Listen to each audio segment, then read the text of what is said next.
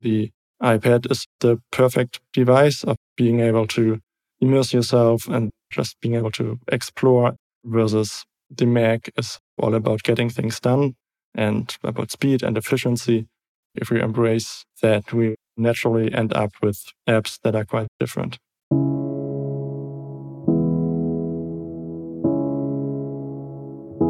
Hello and welcome to MetaMuse. Muse is a tool for thought on iPad and Mac. But this podcast isn't about Muse the product, it's about Muse the company and the small team behind it. I'm Adam Wiggins, here today with my colleagues Yulia Rogatz. Hi Adam, nice to be back. And Leonard Sibursky. Hi. And Yulia, I know you often spend winters traveling in sunnier places, and you recently returned from Panama. How was the experience of working remotely and during sort of travel holiday activities this time around? Yeah, it was fantastic as always. And in this case, on my winter trip, I actually got to indulge even more in the traveling part since I switched, I think, about half a year ago to working only 4 days a week. So I had 3 days off at a time. Sometimes I took an extra day here and there. So I had a lot of time to travel around, discover the country, and then, spend a few days a week working on Muse. Actually, often interweaving this with long distance travel. I'm often stuck in, 6 to 8 hour cross-country bus rides. And those actually ended up being perfect opportunities to just have a deep focus day and kill a lot of time doing that. We could usually tell when you reconnected to the internet because a whole bunch of git commit messages and like pull request things would kind of stream into the Slack channel all simultaneously. Yeah, that's right. I do have the advantage that a lot of the stuff that I've been working on, actually, I can work on offline. So we were kind of in a phase where we didn't have to do a lot of design decision discussions. It was more fixing bugs, implementing little features. So I would just make sure that I had at least, 10 of those small things queued up for the trip, and then would just work through those while offline, then connect back online and have a nice new update for everyone that was waiting for it. Yeah, and I'm quite impressed by how you're able to do that, Julia, both combining sort of vacation and work. Like whenever I've tried to do that, I both got nothing done and had a bad time, basically. And so I think it's especially impressive with the launch we are working on. Yeah, well, it certainly seems like a skill you've developed, Julia, which is the ability to be really focused when you need it and then switch out of that and go fully into, okay, I'm now in this interesting place. I want to explore, have adventures, be fully present in my environment for a day, a few days, whatever it is. Then when you have that work block, whether it's on the bus or just days you set aside sitting in the hotel or whatever. So I think a lot of that is, at least it seems to me like a skill you've built up over quite a lot of years, because this is just the lifestyle that you want to lead. And so you've spent the time to create your mental discipline around that. Yeah, it surely does require some discipline, I would say, but it's something that I've cultivated over the years, and being able to shut out work when it's not time to work and really enjoy life is something that's really important to me. And then that's actually where I draw the energy to then be going back to the computer and be productive. So our topic today is the design and implementation of our Mac app. That's Muse for Mac. And those following our story know we've had the Muse 2.0 product has been in beta for a little while. We're coming up on a launch. And one of the key features, probably the most notable feature for users and customers, is a Mac app. And I thought it would be really great to get both of you on here to talk about this while it's still fresh in your minds, because I think this really is, while other folks on the team maybe have been deeper on things like the sync engine, for example, you two have been really the mind-melded dynamic duo that is making the Mac app come to life. And I'm more of a user, an avid user of it, but I also get to follow along all your design discussions in the Slack channel. And I find it just really fascinating, and I hope we can dive into a bunch of those things today. Yeah. And maybe we could start with kind of an overall design approach. So obviously Muse 1.x was an iPad-only app, and we had a lot of unique concepts in there, this open canvas, the nested boards, the different types of media cards. And then when we're thinking, okay, we want to add this additional platform because we know the desktop is such an important place for doing work, but we don't necessarily just want to do what Mark would call the transliteration, right? Just porting it straight across without a lot of thought, because the desktop is not only a different set of hardware, but it's actually, I think you're in a different almost mindset when you're sitting at your desk, at your keyboard in this focused posture. You probably have a different almost approach to your work than you do when you're leaning back, for example, on a sofa or reading chair with your iPad and pencil. So I'd be curious to start off with kind of what's the overall design approach? How did we think about bringing Muse to this new platform? Yeah, I think it's all about the balance. So on one hand, we have this iPad app already. We have Muse on the iPad, and we have a lot of users for it. And we sort of have established a certain design there. We have made a lot of design decisions. And now we are bringing that to a completely new platform that, in some ways is connected to the Mac, but it still has its own set of sort of rules and conventions, and also its own set of users that have different expectations than iPad users. And so we are trying to balance building really this native Mac app from the ground up. Like what would it look like if Muse on iPad didn't exist and now we are building Muse just for the Mac with sort of the existing iPad app and trying to make it into one coherent model. And I think that's a really unique piece of our approach. We've talked a bit before, perhaps maybe on the Native Apps podcast episode, where we said that many and most apps kind of tend to have a home in one place, like a platform. Like they're originally, Instagram was a phone app, and then maybe there's a web version, but it's kind of a companion or an add-on or just an additional thing. Or similarly, maybe have a lot of SaaS tools. Notion might be a good example. It's really native to the web. It feels most natural, and it's the baseline to be in a web browser on a desktop computer. And so when they make an iOS app, it feels like a little bit of a bolt-on. It maybe doesn't follow a lot of the platform conventions you expect. It's often lagging behind, the features that are in kind of the main platform. And I think the idea of something where we want to, like you said, bring it to this new platform, design it as if it was a new app there, while also sharing a lot of primitives and concepts, and of course, actually the data, because it syncs between them. So actually it has to share all that exact data set. I think that's an unusual thing. And I think also kind of sharing some of the core values of Muse. So one of the things that we had in mind designing the iPad app is that we wanted it to feel really fast and fluid. And one of the things we did to achieve that is to have this quite sophisticated gesture system where you can use all of your fingers, you can move cards around, you flick them off the screen to delete them. And it is a bit of a learning curve there, but if you really do learn this design language, then you are able to work with the tool really quickly and efficiently. And obviously, we couldn't just bring that one-to-one to the Mac because you can't use all your 10 fingers on the Mac, at least not currently. But we still wanted users to be able to work quickly and efficiently with the app. So thinking about how to bring the app to a new platform, keeping this value of making it feel very fast and fluid, but using other tools such as really good cursor support, keyboard shortcuts. I'm sure we're going to talk about that in more detail, but yeah, those were some of the thoughts for sure. And in a way, it's taking something that's traditionally seen as a weakness of native apps, like you have to build a new app for every platform. That's terrible. Let's do a web app and we have one app, it runs on everything. But I think we're sort of trying to take that and turn it into a strength by saying, okay, we have a chance to build an app for each platform and, it can be different and we can leverage the sort of system strengths for each. And I think if we get it right like that, can be a really big advantage for native apps and sort of what it needs to even compete with web apps. Yeah, that is a lot of the appeal. It obviously is not a user benefit other than, I suppose, being more universal or being available on more platforms, but it is a benefit to the company to have less code to maintain or just a smaller engineering team or less work to do to keep everything in sync in the sense of features. If you have a native Android app and a native iOS app versus if they share a code base with, React Native or something like that. So notably here, when we come to the technical side, we are indeed sharing a code base between the two.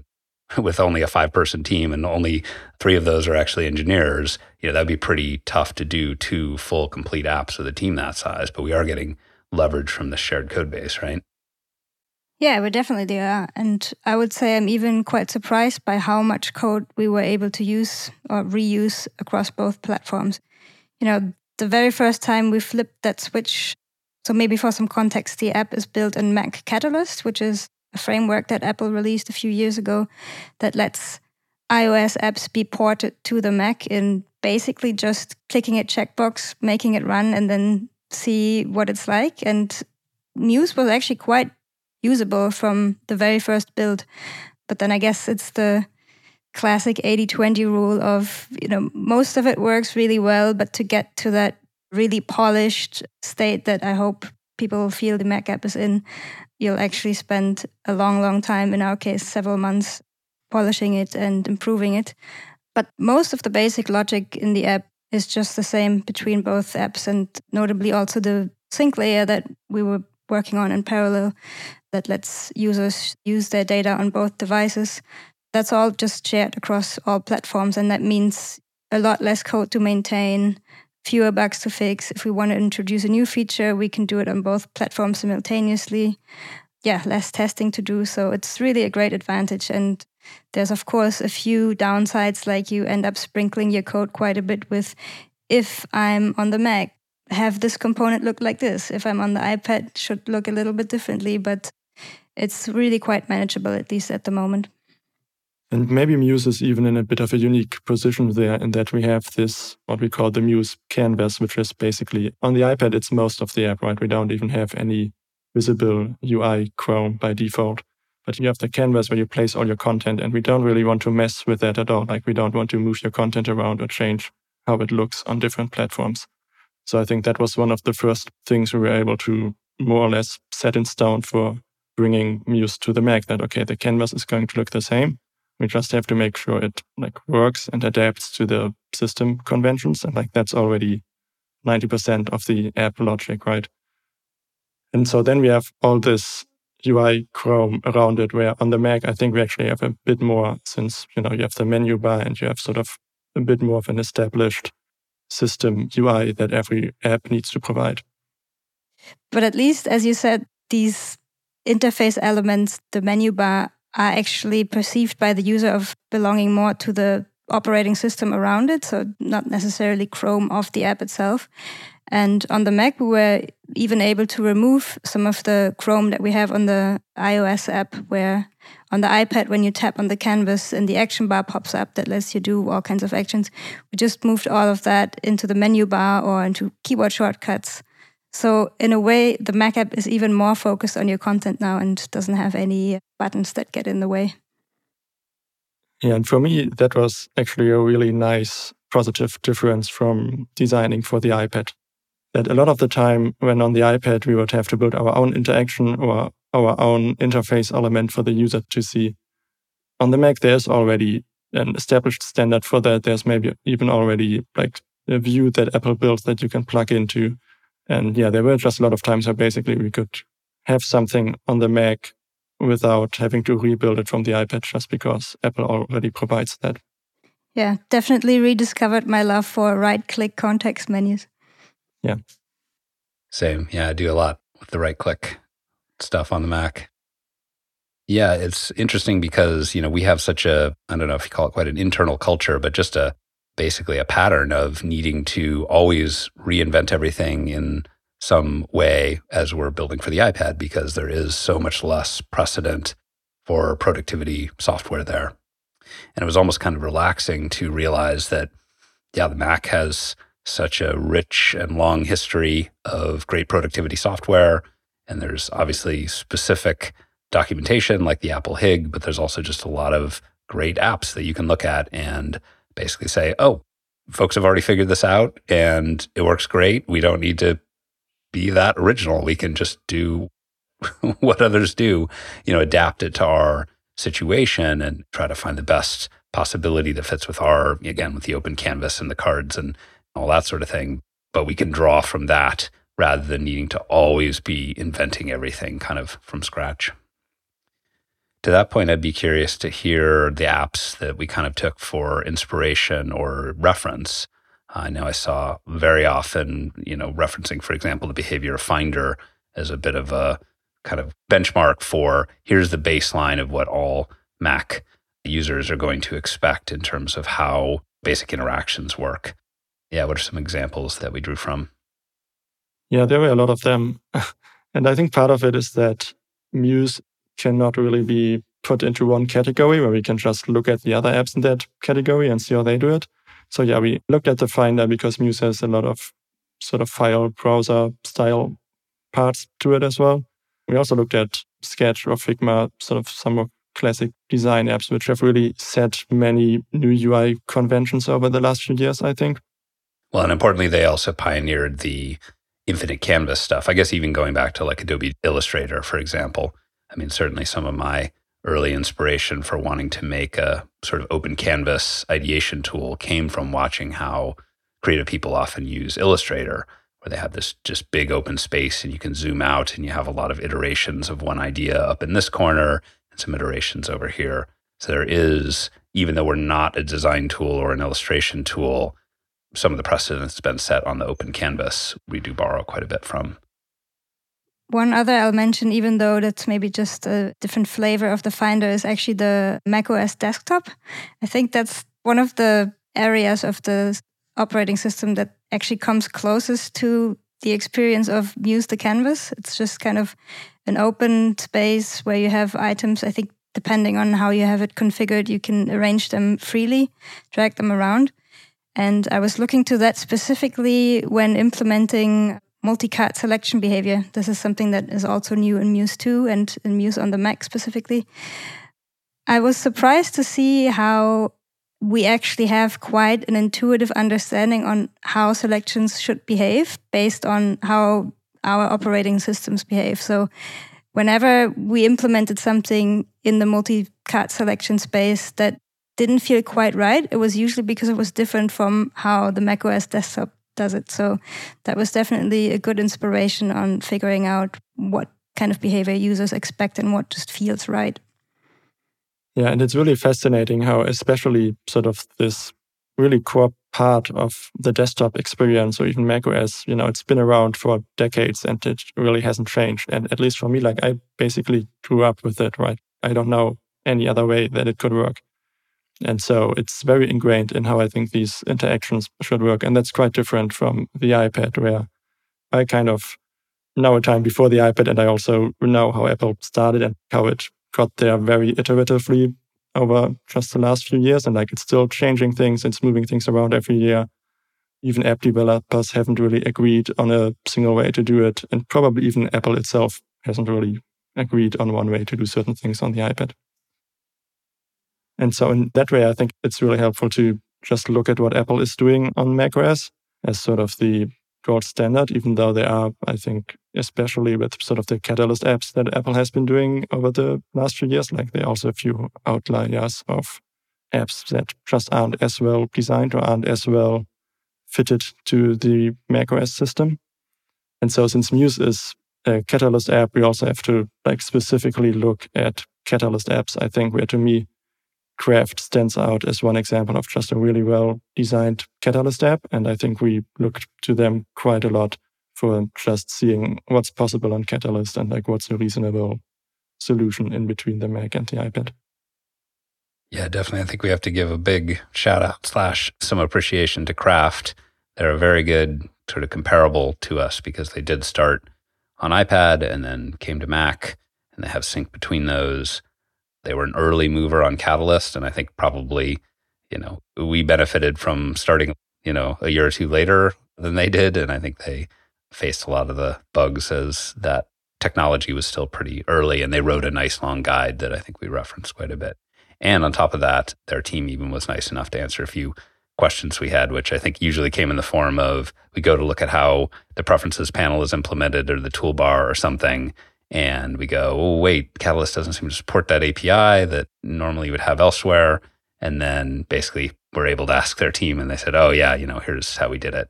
And that was just really, really nice to have, referencing back to our career episode, maybe, where the advice is always talk to your elders, people who have, forged the path before. And so, yeah, very appreciative to their help along the way. Yeah, definitely. I'll second that. And yeah, for sure, Craft has been a big inspiration for us and kind of the benchmark on the kind of quality that you can actually deliver building a Catalyst app.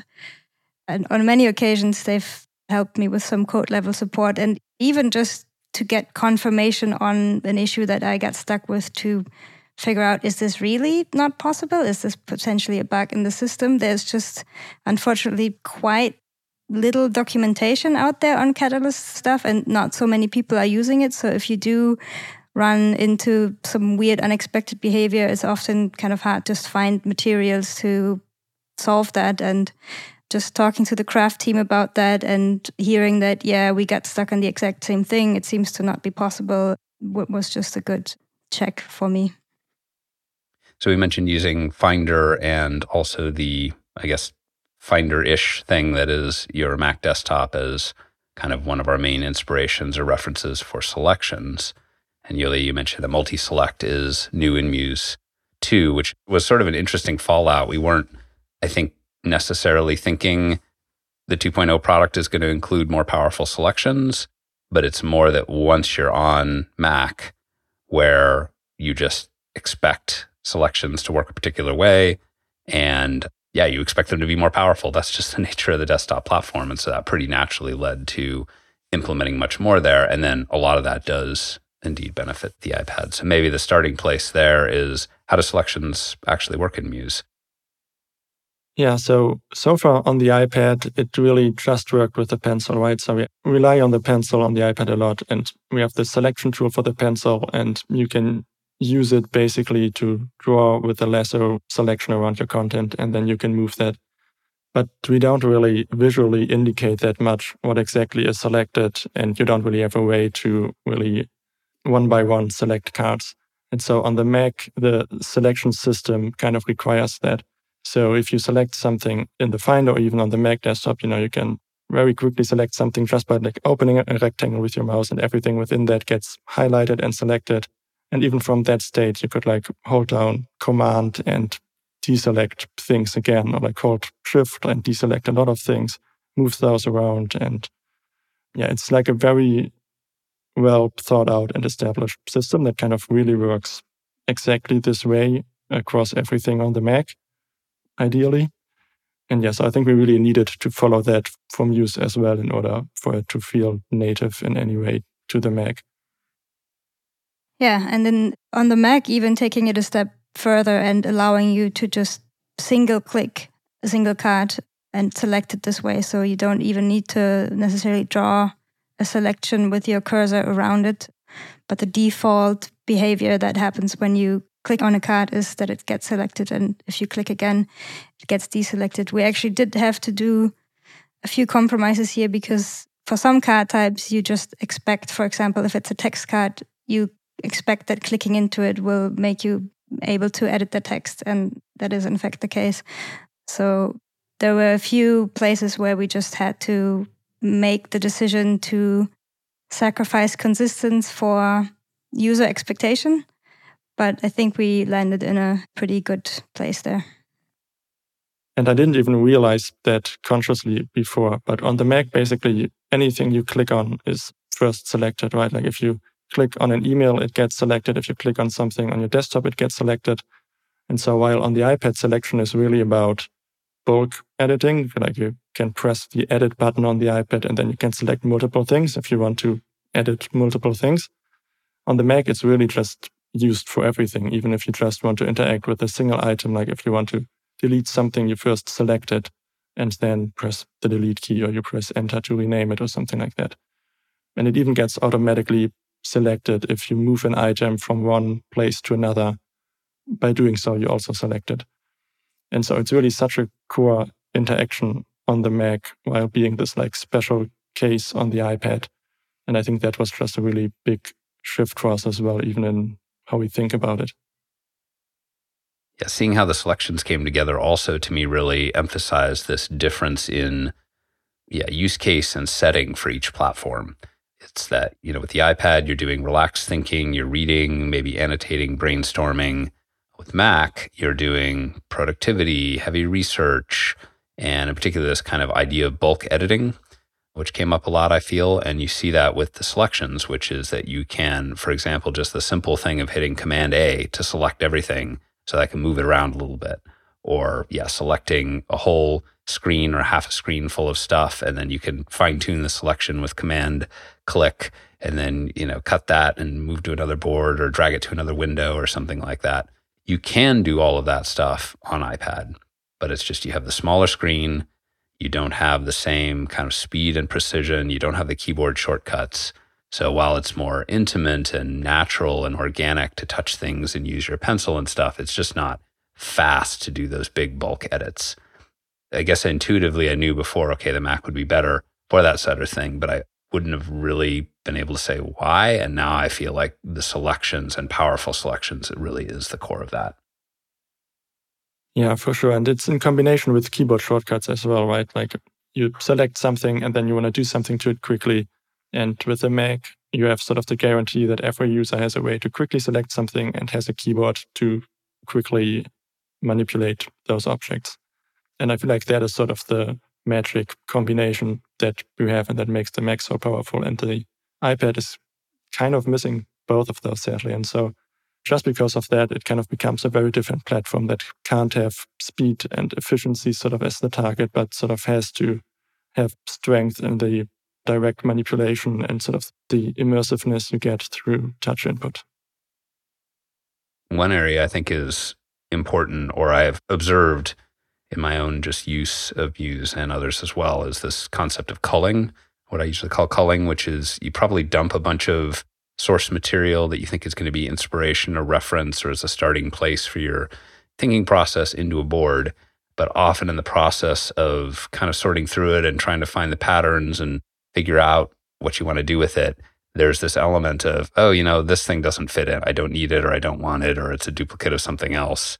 And that's why I think that gesture we have on iPad, which is to throw something off the edge of the screen. So 3 of the 4 edges of the screen, if you swipe something in that direction, it just disappears. I think that's a really important gesture to be so easy to do and top level because of that quick culling. You can just dump a bunch of junk in because it's okay. You can throw out the stuff you don't want. But it's very good for the kind of one-offs, or I'm going to do this one, this one, this one, and that's pretty quick. Whereas, on desktop, we're just used to, you select a couple things and you hit the delete key.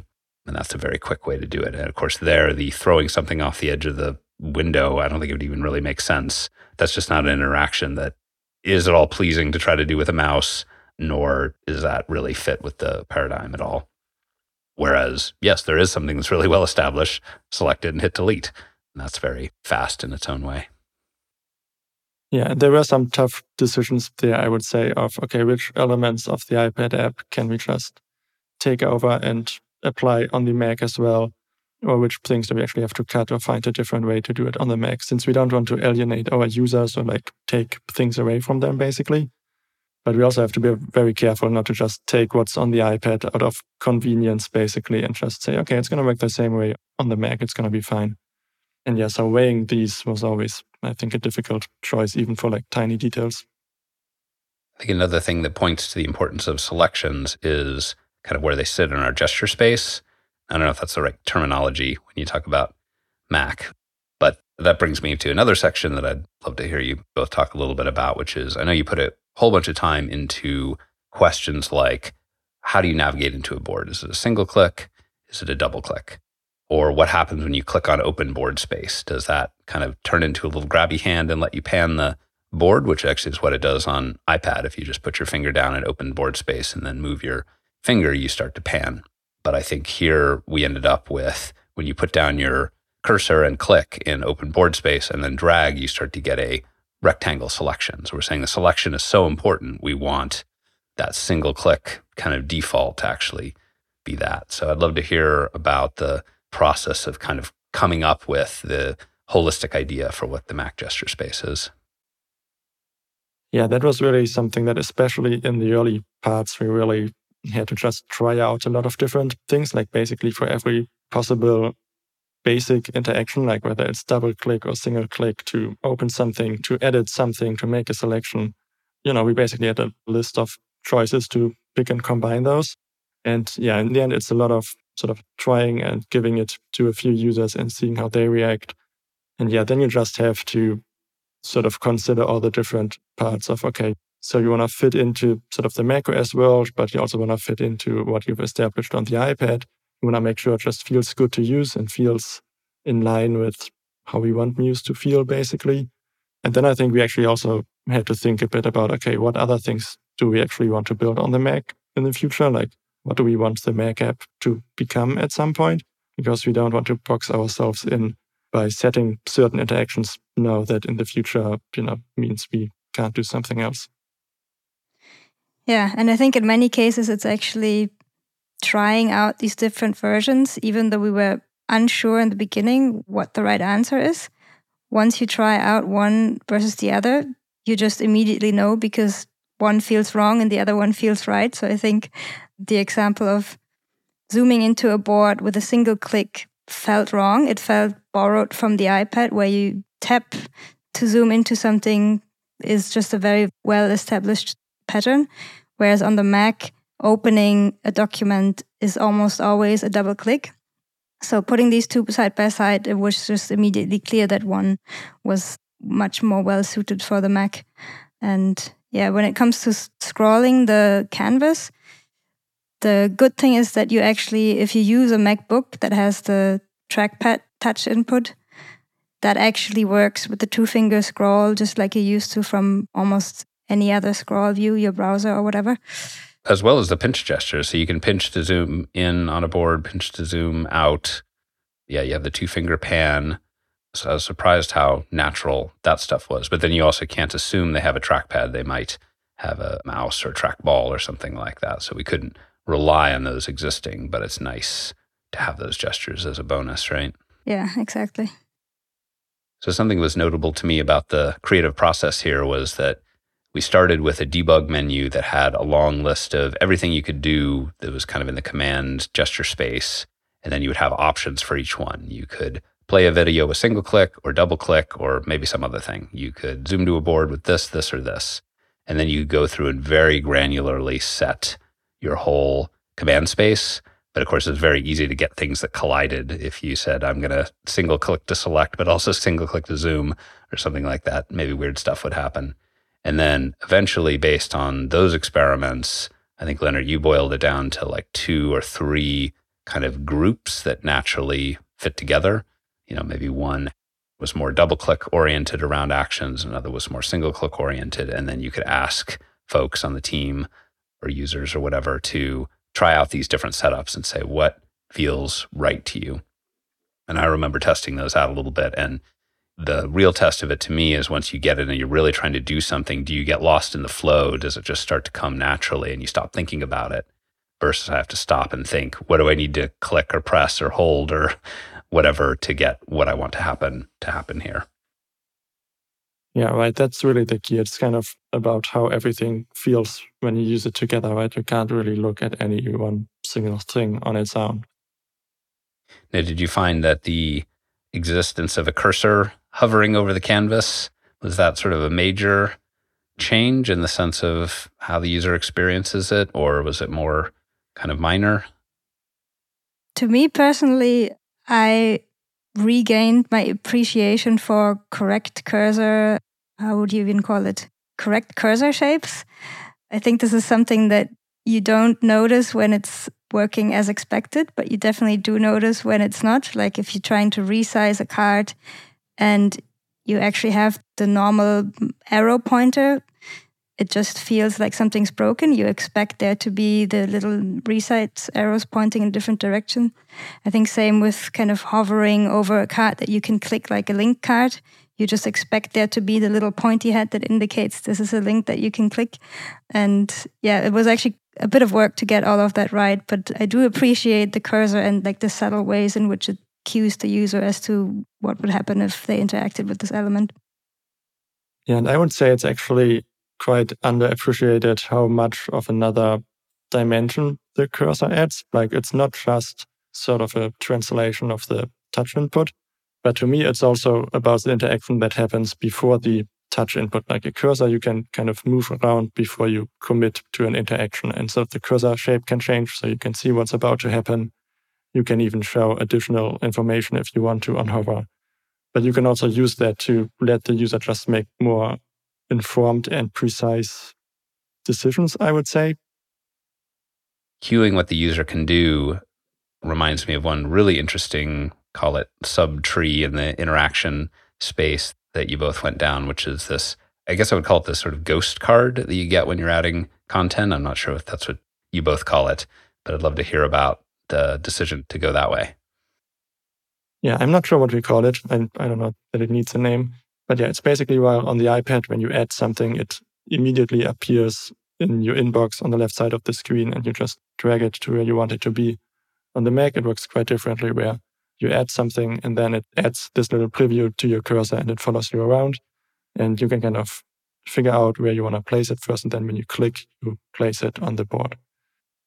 And it even has a little additional hidden feature, which is that you can actually click down to place it and then move your mouse with the button down to resize it in the same gesture. So this is, I think, one of the little things where we felt like this is something that feels Muse on the iPad-like, even though it's obviously like a cursor-based and very Mac-specific gesture, but a little thoughtful touch in, what if you want to make this image really big? You would have to click and then go to the bottom right corner and resize it. And we wanted to make it easier to do both in one gesture. So this is what you can do on the Mac. Yeah, and this is something that really isn't possible on the iPad, right? Like the iPad in that way has a very simple input system, whereas on the Mac with the cursor, you can very quickly, especially in combination with the keyboard, add something, define where you want to place it, confirm that, and then also set the size of the content, whereas on the iPad, that would be multiple steps and take quite a bit longer. So in that way, I think it kind of maps to what we said earlier about the Mac, that it's just a lot more about speed and precision, while the iPad is sort of about this direct connection to the content, which, is lacking when you use the cursor on the Mac to add something. One thing I think they both have in common, whether something goes in the inbox or whether you drag out a new board from the left side on iPad with that kind of extra gesture, or whether you're moving the ghost card for the new board or the image or whatever it is around to find where you want to place it. In all cases, we really try to avoid putting content on the user's boards in a kind of a random place. Basically, everything on your boards is things you have decided where it goes. I don't know how much that's an intentional core principle that you always try to adhere to, or something that just naturally came out. But it's an interesting, because it feels to me like there is a shared common principle or set of values, maybe like we were referencing earlier, but how it is implemented per platform is extremely different because the input devices are so different. Yeah, that is quite intentional. And that's a big reason for why it works that way on the Mac as well. Yeah, I think since Muse is the spatial canvas and it is really directly about your content, it is really important that the user places everything. And, Muse is not a linear text editor or something where we can just add new things at the bottom and the user will find them there. But since it is this spatial place, we feel it's important that the user always has a say about where exactly something is. Now, we talked about how a lot of what is in our kind of in-app custom UI Chrome on iPad, on Mac, you have the benefit of stuff that sits kind of outside the canvas, and that includes the toolbar, but then there's that very ever-present top menu bar that every app has. So you just got the little apple in the corner, and then the name of the app, and then you've got file, edit, and so forth from there. Now, those all seem very, standardized to me. They seem pretty similar across apps, but I don't know if there's really good established conventions there, or they just seem similar because apps borrow from each other, or I don't know. What was our process for coming up with the Muse menus? Yeah, I would say it's a bit of all of that. Like there are actually a surprising amount of sort of guidelines and just Apple documents about how you should structure and order your menus. Though I also think many apps don't really follow it that closely or kind of make their own decisions. So in that way, you try to look at everything other apps are doing. You try to look at what Apple is doing, and then you need to figure out what is the right call for Muse. And I think for us, especially, the challenging part was that we also have this iPad app, which doesn't have any of those menus, and we still need them to work similarly. And so we can't rely on only those menus. But it did actually mean that the iPad also benefits a lot from what we did on the Mac. Like, for example, we introduced a lot of new sort of context menus, right-click menus for the Mac version, where you can now click on a card, click on the background of your canvas, and you get really a lot of useful options, which we didn't have before on the iPad. And the interesting part to me was also that there isn't really like a single menu on the Mac, right? Like you have the menu bar, you have the context menus in different places, and then you have keyboard shortcuts that need to map to those menu entries.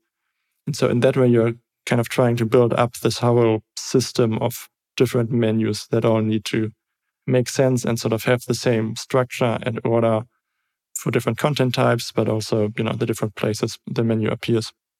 And I think the iPad version of Muse also benefits from that a bit, especially in regards to keyboard shortcuts. Like we always wanted to do better keyboard shortcuts on the iPad, but it's never really been a focus for us on the iPad. But now on the Mac, it really is table stakes to have menu entries and then have keyboard shortcuts set for all of them. And so we are trying to bring the same thing to the iPad as well and really try to build up this universe of actions that work the same way across iPad and Mac. Are the keyboard shortcuts between the two exactly the same, or are there places where they're different? Yeah, we are mostly trying to keep them the same. I think the difference is more that there are some iPad-specific shortcuts and some Mac-specific shortcuts. Like for one, of course, the iPad has like inking or something, and maybe we want to do special shortcuts for that. But there are also a lot of system shortcuts that macOS just takes for itself, basically, and there are a lot more of those on the Mac than on the iPad. And so we have to be very careful on the Mac not to touch on any of those, but we could use them on the iPad if we want to.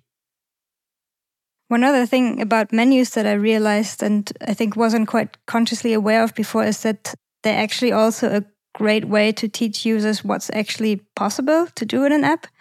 I think on the iPad, we spend a lot of time thinking about how to best teach all of these complex gestures to our users. We had a few different approaches of onboarding, even popping videos into the inbox that will show two hands, zooming into a card while also carrying another card with them. And since we don't have any of that on the Mac, I think actually just that's for me how I often learn how to work with an app is to just click through all of the menus and see what the options are there and learn about the capabilities and how to navigate the app. So it's basically almost like a little onboarding intro for free. And maybe like a sort of a table of contents of what you should be able to expect to do, and not just the verbs, but also the nouns in many cases. So I think of something like an audio, I use audio editor tools as part of podcast audio editing, among other things. And so you might go into something like Audacity and you go through the menus and you see there's a whole section on adding and removing marks. Okay, what's a mark? Well, it turns out this is a way to put a little marker in the audio and possibly give it a label. But you might, if you're new to that, now you know that this is a noun within the world of the application and maybe one you should learn about or one you should read about in the documentation, or you just try adding one and see, you can kind of infer from, the name and what happened, what it is. So yeah, there's a lot of discoverability in those standard menus. Yeah, and even Apple is actually really explicit about that being one of the jobs of the menu. And so they really encourage you to build your menu in that way that users can, when they first start the app, go through the menu and basically get an overview of everything that's possible. And yeah, there doesn't really exist a system like that on the iPad, which I think is partly because, the iPad is not as much a pro device. But yeah, for people that want to make it a pro device, that makes it a lot more difficult to sort of do this kind of onboarding themselves and come up with another way of teaching users about everything there's in the app.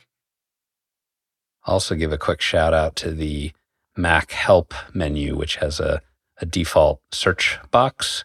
Muse has this as well. And so you basically just search menus for what you're looking for. And definitely for a lot of apps that I use, for example, sophisticated programming editors or video editors where they have so many options and the menus are often many layers deep. And I can't necessarily remember the keyboard shortcut for an action I use infrequently, but I can go into the little help menu and type in something there. It's almost like a little command line or, Spotlight quick search kind of thing.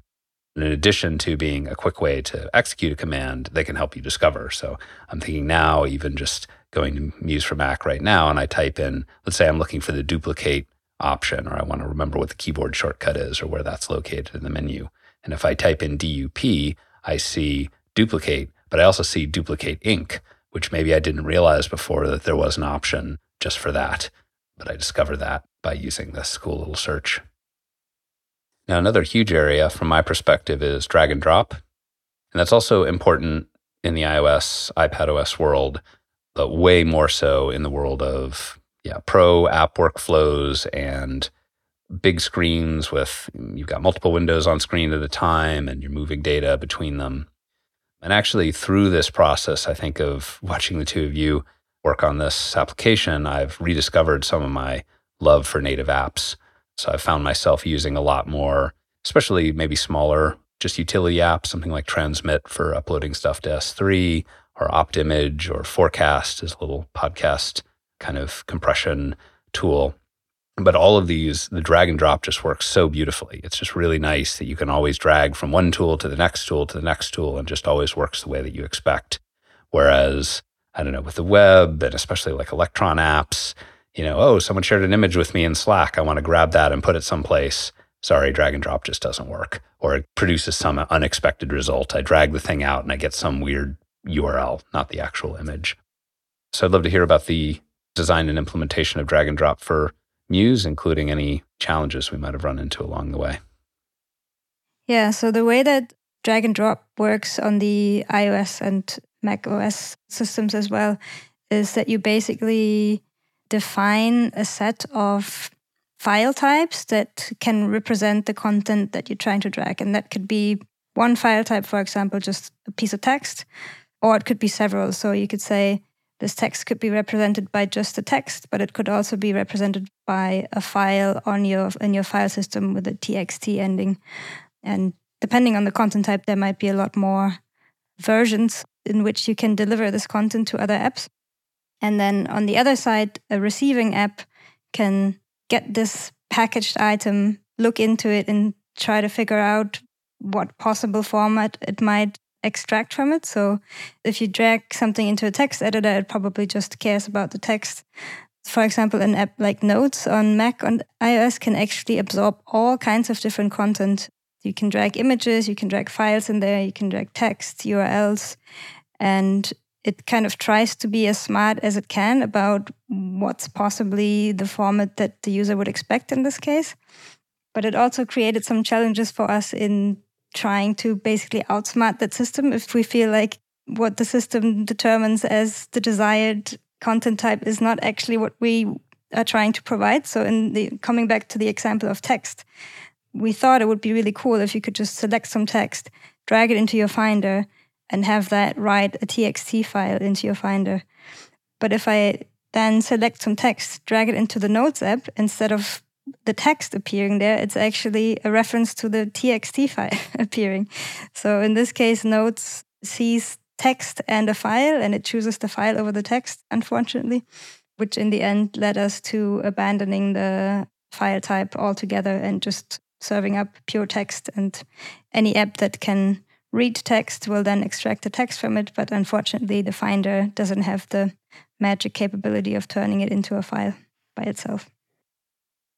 Yeah, that does feel like an edge case. I feel like most of the common situations with text, images, PDFs, those all work, I think, pretty much as expected every time I've ever used them anywhere. Now, maybe it gets complicated if I'm dragging 3 text cards and 2 images and I'm taking it to another place like a Craft or Notion or something that can certainly support those, and what order should they go in, and do all of them come across, that sort of thing.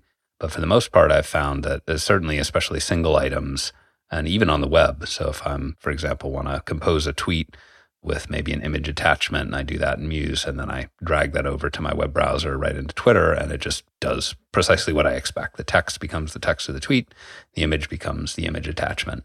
Well, so I don't know how much that was a huge amount of work on your part to like handle a whole bunch of special cases versus that 80% of the common cases actually do work pretty well out of the box. Yeah, it actually was an unexpected amount of work, I would say. So it's nice to hear that we ended up in a state where in most cases it seems to do what you expect, but to even figure out what's expected in each case and kind of weed out all the edge cases and make sure that, when you drag 2 items with a different type, they both arrive in the format that you expected. It was quite a bit of work to consolidate all of that, but yeah, we got there eventually. Yeah, and I'm seeing now how much magic actually happens in the background when you drag and drop something. Like as a user, it always seemed to me as, a straightforward logical operation of you have the content, you put it somewhere else. But yeah, in reality, there's a lot that the system does in the background to figure out what part of the content exactly you're trying to drag, how to display that, and how to transition that. And sort of the fact that it usually does pretty much what you expect is kind of surprising if you look at how it actually works. Well, I continue to think drag and drop is one of the best, is that the word for it, interactions in computing, because it's something that both power users rely heavily on to do their work, but also people who are non-power users. I've seen this directly where they just find it really intuitive, almost surprisingly intuitive, like, oh, I can just press and hold on this thing and pull it over here, or I can just click and drag this thing to over here, and it just takes it from one place to another. So I think that's an absolutely fantastic interaction in the computing world and almost underused in a way.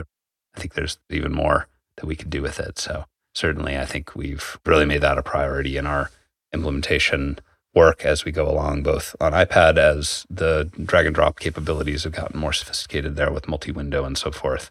But obviously on Mac, there's, again, much more precedent and much more capability to use that. I am curious to know just kind of what happens behind the scenes when I drag, for example, a PDF from Muse to my desktop, my macOS desktop or Finder or another app. Obviously, it needs to export that file and that data.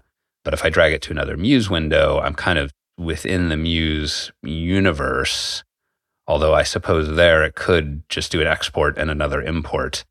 But I think, at least if I recall correctly, at least on iPad, if you have two different boards open, it is the same as if you had done a move operation from one board to the other. How does that kind of work behind the scenes?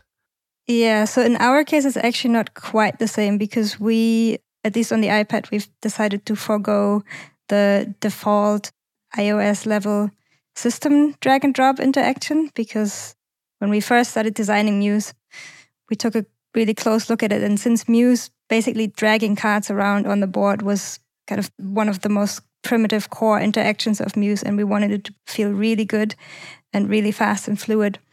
And the way that the iPad and iOS system drag and drop works is that you have to hold your finger down on an item for, half a second or something like this.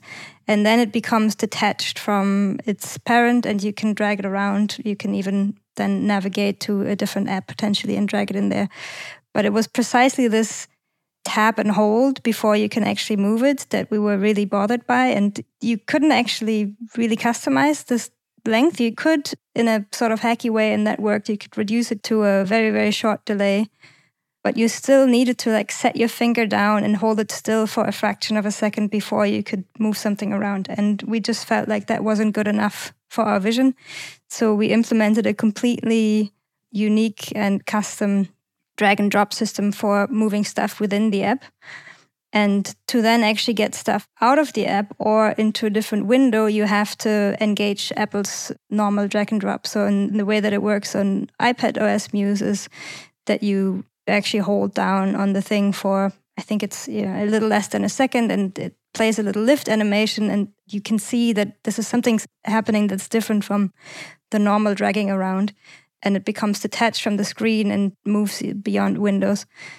And in this instance, when you detach this object from the canvas, behind the scenes, the code is basically asked to provide the representation of this item and how other apps can consume this. So we would package it up into a little data object, or you could provide a URL pointing to a file on disk. But you can also provide your own local object that is unique to your app and only your app knows what to do with it. So this way we're able to drag a card from one window into the next without having to convert it into a PDF file, write that onto disk, and then on the other window, read it again from disk and turn it into a card. We can just reference the card object directly and kind of move it around a lot more efficiently without using any of the Muse internal data. If I understand that correctly, it's taking advantage of this multi-part content payload that comes with drag and drop.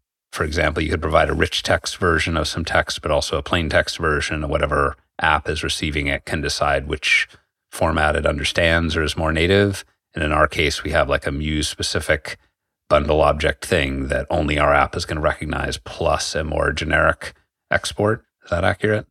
Yeah, pretty much. Yeah. So in the example of a text card, for example, we bundle the text card as just a text thing that any old app will be able to unpack, but then also as a Muse card that contains a Muse text document that maybe has, ink information attached to it or all kinds of other information that only Muse is able to interpret. And the same actually applies to things like when you have a whole selection of different cards. This way we're actually able to maintain all of the spatial information. So if you drop it into another window, all the cards still have the same spatial relation to each other. Whereas if you drop it into, say, the Finder, they'll just all be written into files, or if you drop it into notes, they'll be just linearly below each other in the document. One smaller point in all this is we did a little experiment to use TestFlight to distribute the Mac beta. This is a relatively recent addition, TestFlight being the way you distribute kind of beta or pre-release versions of iOS apps. Been around for a long time. I would say it's the gold standard, but I think it's the only thing you can use. I don't think there's really any other way to do it. Obviously, desktop computers have a history and tradition of, you click on download and you get a .exe on Windows or a .dmg on Mac.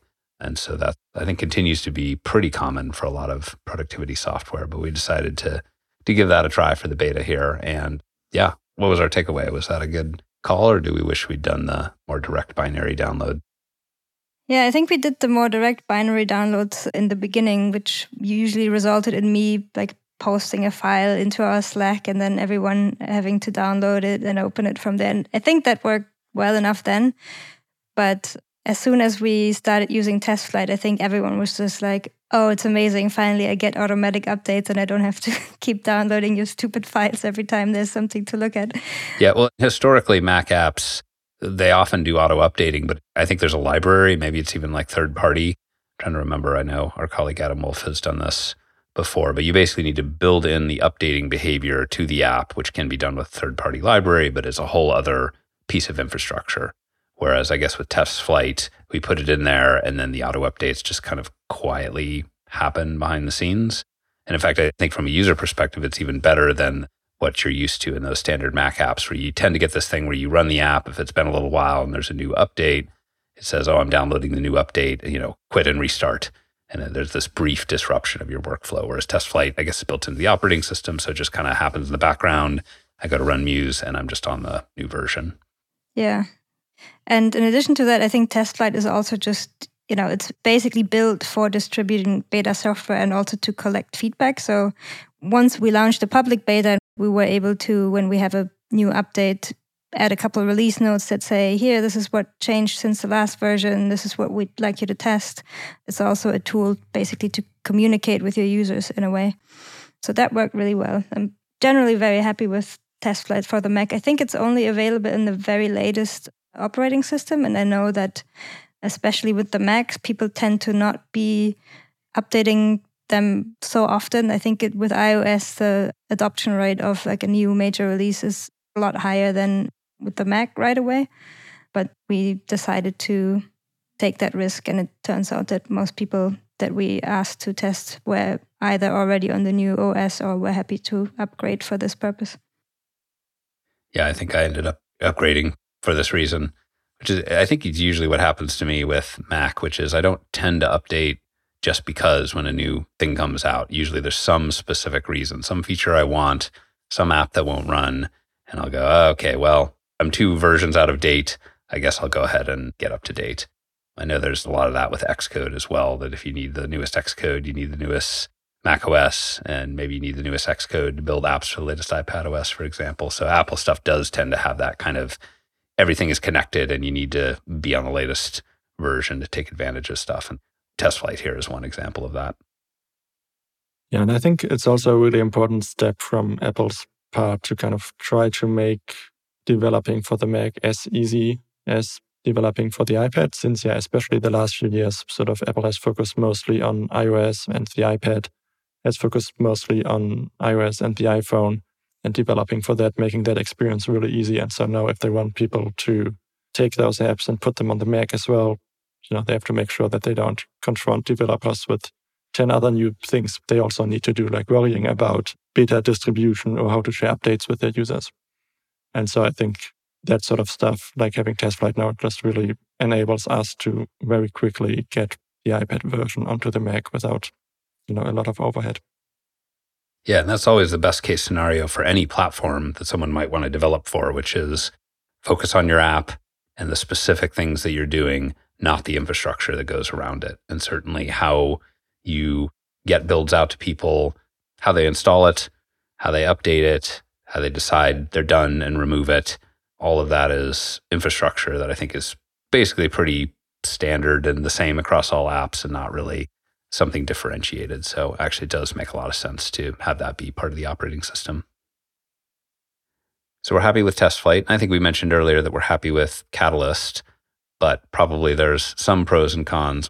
What's your overall reflection, Yulia, or either of you, after having worked so closely with this technology for the last 6 months or whatever it's been?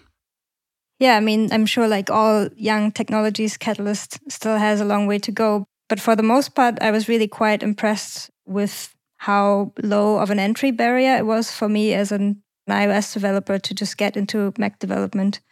First of all, like I said earlier, the app basically worked pretty well out of the box just by clicking one checkbox and building it for the Mac. So that was quite encouraging for us. Of course, it still took a lot of time to tweak everything and really make it feel at home on the platform. But for the most part, Catalyst really was the right tool for us to use. There's a few things that we had to work around, or we just had to acknowledge that it's currently not possible, or it would not be possible without a huge amount of effort. So there's some compromises that we had to take. But I think if we had actually tried to build Muse on the Mac, from the ground up with AppKit, first of all, that would have been quite a new framework for me to learn, and probably would have taken us a year or two to get to an app that's, even close to what we have now. So I think in general, Catalyst is a great tool, and all it takes is a lot of patience, attention to detail to really make an app that feels like it belongs on the Mac, and of course be open to compromising on some small things that are just not possible with the technology at the moment. Yeah, I'm also really happy with it. I think going in, we had a lot of doubts and open questions just because there aren't that many Catalyst apps, and most of the apps that we really like on the Mac are not Catalyst apps.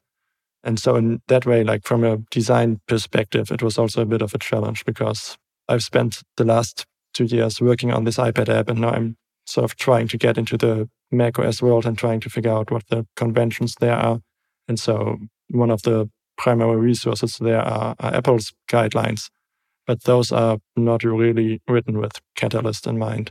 You can look at all of those, but you should expect that like half of the stuff that's described there just isn't going to be implemented at all in Catalyst, or is implemented like only halfway in like a bad version. And then it's sort of an uncanny valley. Like if you have a certain menu type that Apple has implemented in Catalyst, but it's not quite the same as the fully native one. And then there are like a few tiny details that can be quite frustrating if you really care about that stuff. But yeah, so far I think we have mostly found ways to sort of work around that and get it up to a standard where we are really happy with it. I hope that we'll still be able to get the title editable in the Mac toolbar. I think that was one of the biggest caveats that we had to live with for now, is that you can have a title displayed there, but you can't actually have any UI that allows you to edit it in place. Yeah, the toolbar is a good example of something that is theoretically implemented in Catalyst, but it just doesn't give you many options at all. And if you really want to have a functional toolbar, you kind of need to build your own thing, which then you try to make look as close as possible to the macOS one. And yeah, that's always a frustrating experience if you have to do that. I will echo being generally pleased with the results of Catalyst more from the internal test user perspective. We talked about this in our Native Apps podcast episode, but it is very often the case that there are cross-platform frameworks, or the pitch for Catalyst, I guess, has some of the same qualities of something like React Native, where we say, okay, kind of write once, run everywhere, or write once, run in many places. And the downside to that is it's often feels native in only one place, or it doesn't feel native any place. It feels sort of off everywhere. And so I was kind of worried for that and on the lookout for that. But except for every once in a while where it pops up, where there'll be like a default dialogue styling that just looks like iOS, and like, where did that come from? For the most part, from the user perspective, in terms of how it feels, I don't feel like I'm running some kind of translation layer. It feels completely like a native Mac app to me, which I think is testament to Catalyst, but also to the hard work you both put into making sure that it did truly feel native. Yeah, thanks. That's great to hear. Well, as we look overall on Muse for Mac and how it sits side by side with Muse for iPad, and is, we hope, one unified product, not something that's being ported to multiple platforms, but indeed with the sync, it ties it all together. So it feels like a fairly unified, sometimes we talk about the medium for thought idea, and these different devices are just different inputs into that system. And in practice, I think through the beta, we've certainly heard that that is the case. We hear about lots of interesting use cases, like certainly not just the case of, okay, I work on my Mac for a bit and then I work on my iPad, but people may actually use them simultaneously. You might have Muse for Mac up so you can use it on a Zoom screen share while you're simultaneously scribbling onto your iPad, and that kind of syncs across seamlessly. But I think that's kind of the big bet we're making here, and we're making this big investment, again, really big investment for such a small team as ours, is to make two apps for these two platforms that share this core design language and values and concepts, but that are adapted to the very different purposes of each of these platforms. The iPad, of course, relaxed and kind of free-flowing and intimate, and the Mac for productivity and focus and bulk editing and so on. So I guess, how do we feel about that bet paying off? Is this idea one that we think that, maybe others will adopt, and if we prove it out, that could be a new precedent? Or are we, as usual, kind of doing our own weird thing, and others aren't necessarily going to want to follow that path? Yeah, I'm still really excited about that approach, trying to really position the different platforms as something that you use together and that each have different functions instead of necessarily trying to replace either one or the other. And I think that's something that a lot of apps are kind of inherently kind of end up doing. But I think it's really interesting that we are trying to be explicit about it and really trying to focus on that in the design of the app for each platform.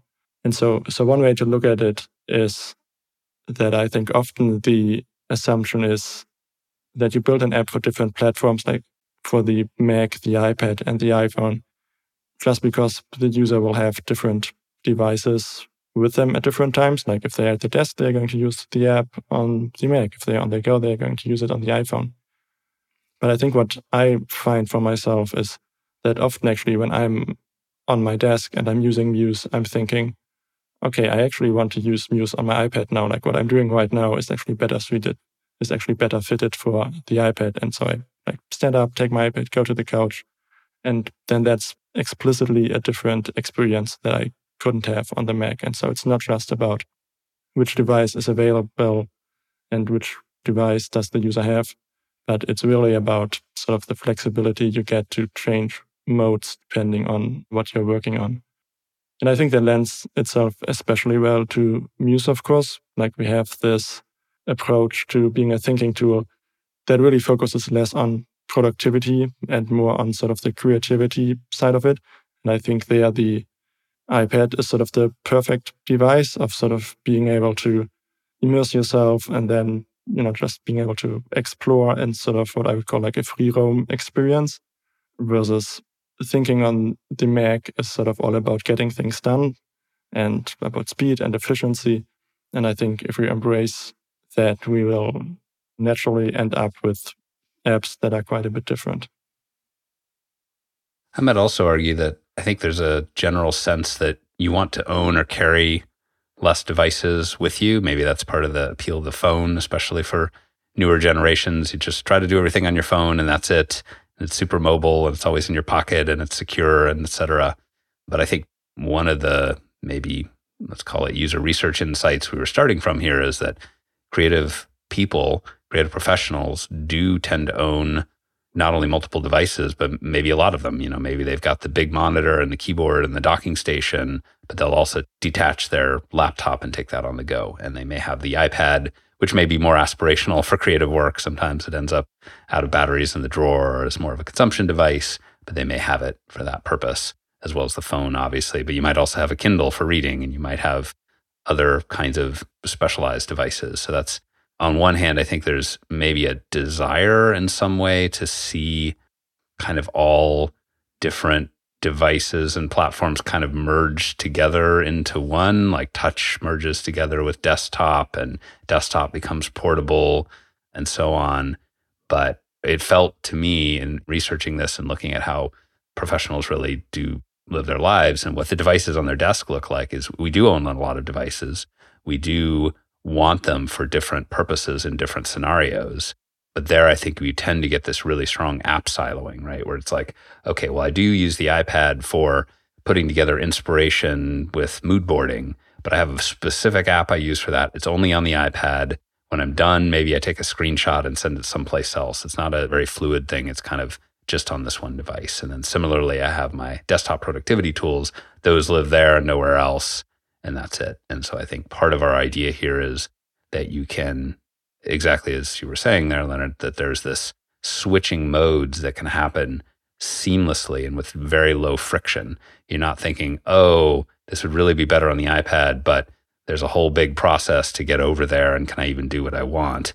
Versus because we have this syncing behind the scenes and because we do have this shared kind of data model and conceptual model, it is actually a very light touch, or it is a very small step to say, I actually want to be in a different posture, a different attitude, and a different kind of interaction paradigm with my work. Maybe only for a minute, maybe only for 5 or 10 minutes, and then I switch back to the other one, for example.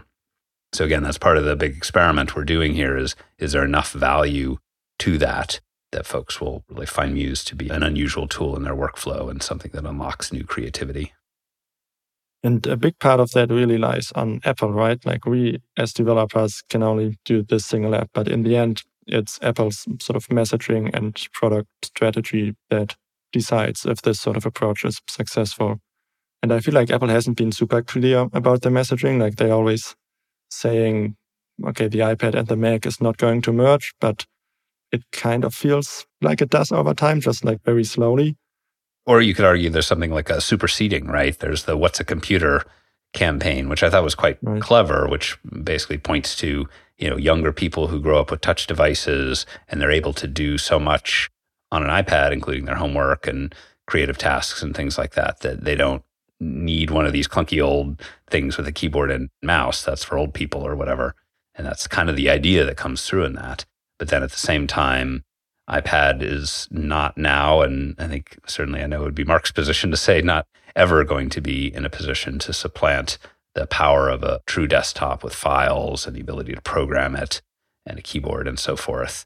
So yeah, what's the future there?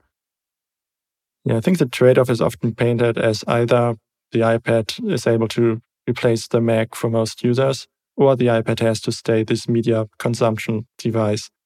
And I feel like there's another path where, the iPad can be a pro device. It can be very productive and used for work, but it can coexist with the Mac. And I think for Apple, that kind of means thinking about the interface differently as well. Like what I'm seeing a lot with sort of the new iPadOS features every year is them basically taking macOS features and trying to adapt them on the iPad. And, they often do a really good job with that, like with the new cursor, they kind of reinvented the cursor on the iPad and really improved a lot on the desktop version.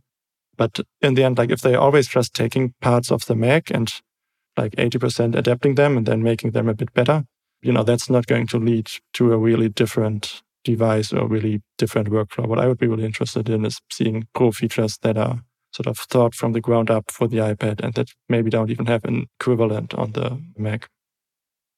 Yeah, I think for me personally, I obviously have been working on this app for a long time, and the iPad certainly has a place in my life. But having grown up with being a laptop user, having learned to type really fast, using keyboard shortcuts like, muscle memory style, the iPad has never quite made it above the line of being like a really productive tool for me. So being able to use Muse on the Mac and being able to enjoy all of the speed that comes with it, the cursor support, the keyboard shortcuts, the much more seamless interaction with other apps, getting content in and out really fast, is something that I'm quite excited about, and that I hope maybe in the future other apps that I like or love on the iPad will be brought to the Mac and unlock new workflows there.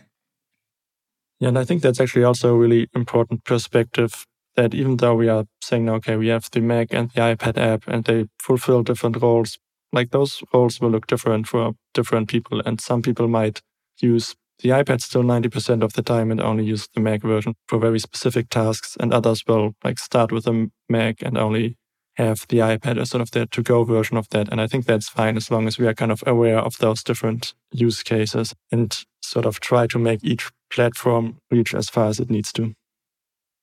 Certainly, I think a part of this is an experiment to discover what indeed will people use Muse for Mac for, what will they use Muse for iPad for, to what degree will they use them together simultaneously, to what degree will they maybe use one almost exclusively and the other very little.